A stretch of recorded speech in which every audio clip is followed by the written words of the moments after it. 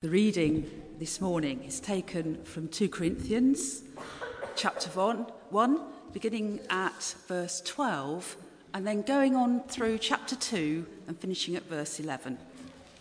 And it's entitled, Paul's Change of Plans.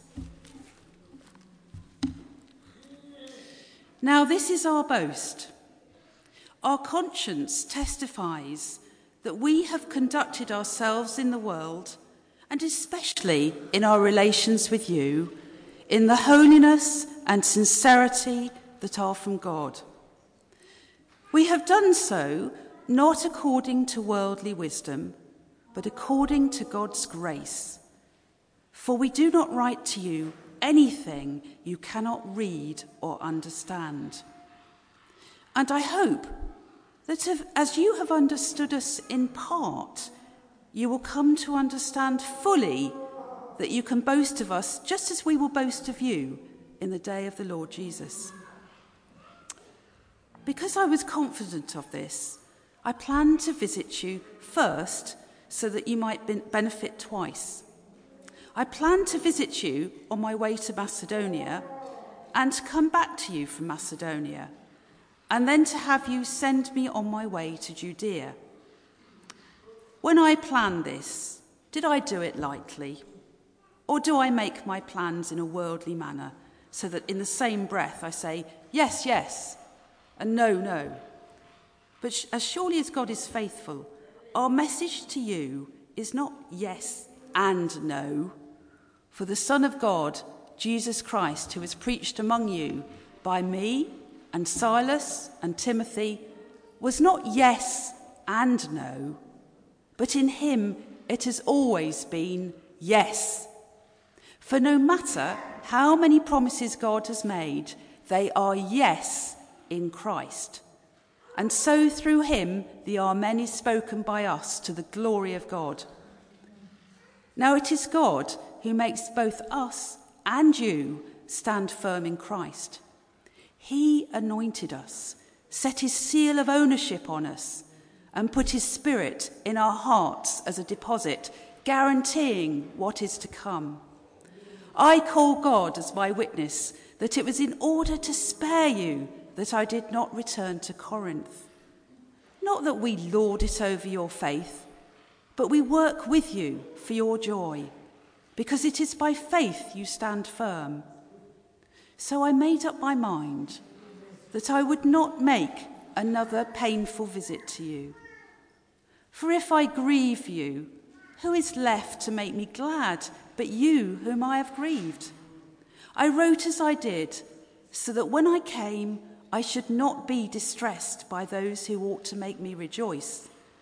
I had confidence in all of you, that you would all share my joy.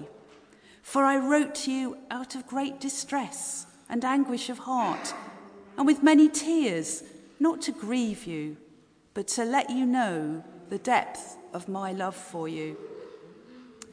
If anyone has caused grief, he has not so much grieved me as he has grieved all of you to some extent, not to put it too severely. The punishment inflicted on him by the majority is sufficient for him. Now instead, you ought to forgive and comfort him, so that he will not be overwhelmed by excessive sorrow. I urge you, therefore, to reaffirm your love for him. The reason I wrote to you was to see if you would stand the test and be obedient in everything. If you forgive anyone, I also forgive him. And what I have forgiven, if there was anything to forgive, I have forgiven in the sight of Christ for your sake, in order that Satan might not outwit us, for we are not unaware of his schemes. This is the word of the Lord.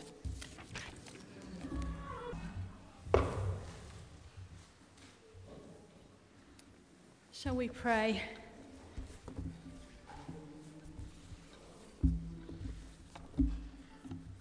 Father, I pray that you would be with us now as we explore this long passage together. I just pray that for each one of us, we may take exactly what you want us to hear this morning. and so that it may transform us and change us by the power of your Spirit. In Jesus' name we pray. Amen. So you might want to keep your Bibles open as we explore this and look at it together. I wonder when you have been misunderstood. I know when I think about that question, I think about one humorous occasion that sticks in my mind, a time when Tim and I went to Parga in Greece for a holiday a few years after we were married. It's a beautiful place if you've been there, and there's some lovely food to enjoy. And food is always kind of high priority for me on holiday. It's all about the food. But one of the lovely foods that we enjoyed on that holiday was tzatziki, a kind of dip made of yoghurt and cucumber. Some of you nodding, you've had it, and mint, and it's really beautiful. But one very memorable evening, we had more than a little difficulty trying to order it in a restaurant that we were in. Because whenever we asked the waiter, we'd try our best to pronounce it. And so we'd say the word, and then he'd say to us, "Taxi?" and then rush off to the roadside to beckon a taxi for us. And it just sticks in my mind as one of those funny occasions where we tried 3 times to make ourselves understood, and it just didn't work. Every time the waiter ran off to try and get us a taxi, and so much so that in the end we gave up and ordered some olives instead. It was safer. But the effects of being misunderstood can range from the humorous to the awkward to the downright painful. And the Apostle Paul knew this all too well. And our reading this morning forms part of a letter written by Paul to the church in Corinth. And he writes to them on this occasion, in this section that we've heard, responding to the fact that the church has been going through a difficult time. There's been some false teachers in their midst, and things have been really tricky. And these false teachers have been challenging both Paul's personal integrity and his authority as a leader. And in this part of the passage that we heard this morning, Paul is responding to the church about the fact that he's changed his plans about when he would visit them. And because of this, they're accusing him of not being trustworthy. Paul's integrity and motives have been challenged, and so he writes to them, forced to defend his honour, if you like. And he commends the church to consider that his personal life has always been honourable, and that this life-changing and life-transforming message that he speaks of, and this salvation that he speaks of, is true.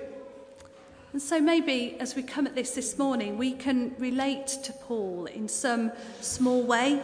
Maybe we feel misunderstood at the moment, or feel that we're having to defend our honour in some context that we find ourselves in. We're in a difficult situation at work or at home. Maybe you're having to stand up for who you are in Christ. Paul was clearly a man of integrity, and so it must have been a really difficult thing for him to have to do this, to have his integrity questioned in this way. And I wonder for us, what would people say of us? That we are people of integrity? That we're people who speak the truth? That come what may, no matter what, even when it becomes really, really costly, we do that? Do we do that as individuals? And do we do that as a church in every aspect of our lives, 24/7? Because when we're not living those lives of integrity, then how on earth can we expect those around us to believe in the things that we say and want to listen to what we have to say about God? So maybe like me, you can do with some encouragement as to how to go about this morning. And I think this passage and the example that Paul sets us can help us as we explore it together. Can I have the next slide, Andy? Thank you. The very foundation on which Paul builds his life, his ministry, everything, is God. And so it must have been heartbreaking for him when he's accused of being fickle because of having to change these practical plans. And how much more heartbreaking when the people go on to argue that if we cannot trust your everyday promises, then how can we trust the things that you say about God? And in verse 20, we see Paul make a powerful assertion. He says, for no matter how many promises God has made, they are yes in Christ. Paul tells the church that Jesus is the yes to every promise of God. And what Paul means here, I think, is this, that had Jesus never come to earth, then we might have had need to doubt the tremendous promises of God, might have argued that really they were a bit too good to be true. But a God who loves us so much that he gave his only son for us is surely quite certain to fulfill every promise that he has ever made. Therefore, we can see Jesus as God's personal guarantee that the greatest and the least of all his promises are true. Because God chose to say yes to loving us through his son Jesus, and it wasn't a vague yes, a half-hearted yes, or a compromised yes. It was a resounding yes to loving us. Yes to taking on human flesh. Yes to dying on the cross. Yes to sacrifice. Yes to forgiveness. Yes to giving everything he had. Yes to a love that cost him everything.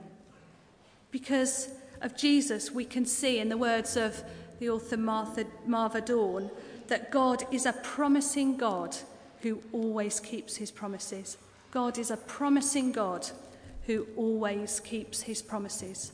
Do you and I need to be assured of that today, in whatever situations we find ourselves, that God loves us so much that he sent his only son into the world to find us? That because of Jesus, we have a God in whom we can trust, come what may. That because of Jesus, we can trust in his promises, his word, his plans for our lives. Do you need to know that wonderful promise that God is a promising God who always keeps his promises? But it doesn't end there, because just like Paul, we are called to live lives that speak of that same love, build lives on that same love, called to stand firm and live for Christ in difficult situations, just as we saw Paul did.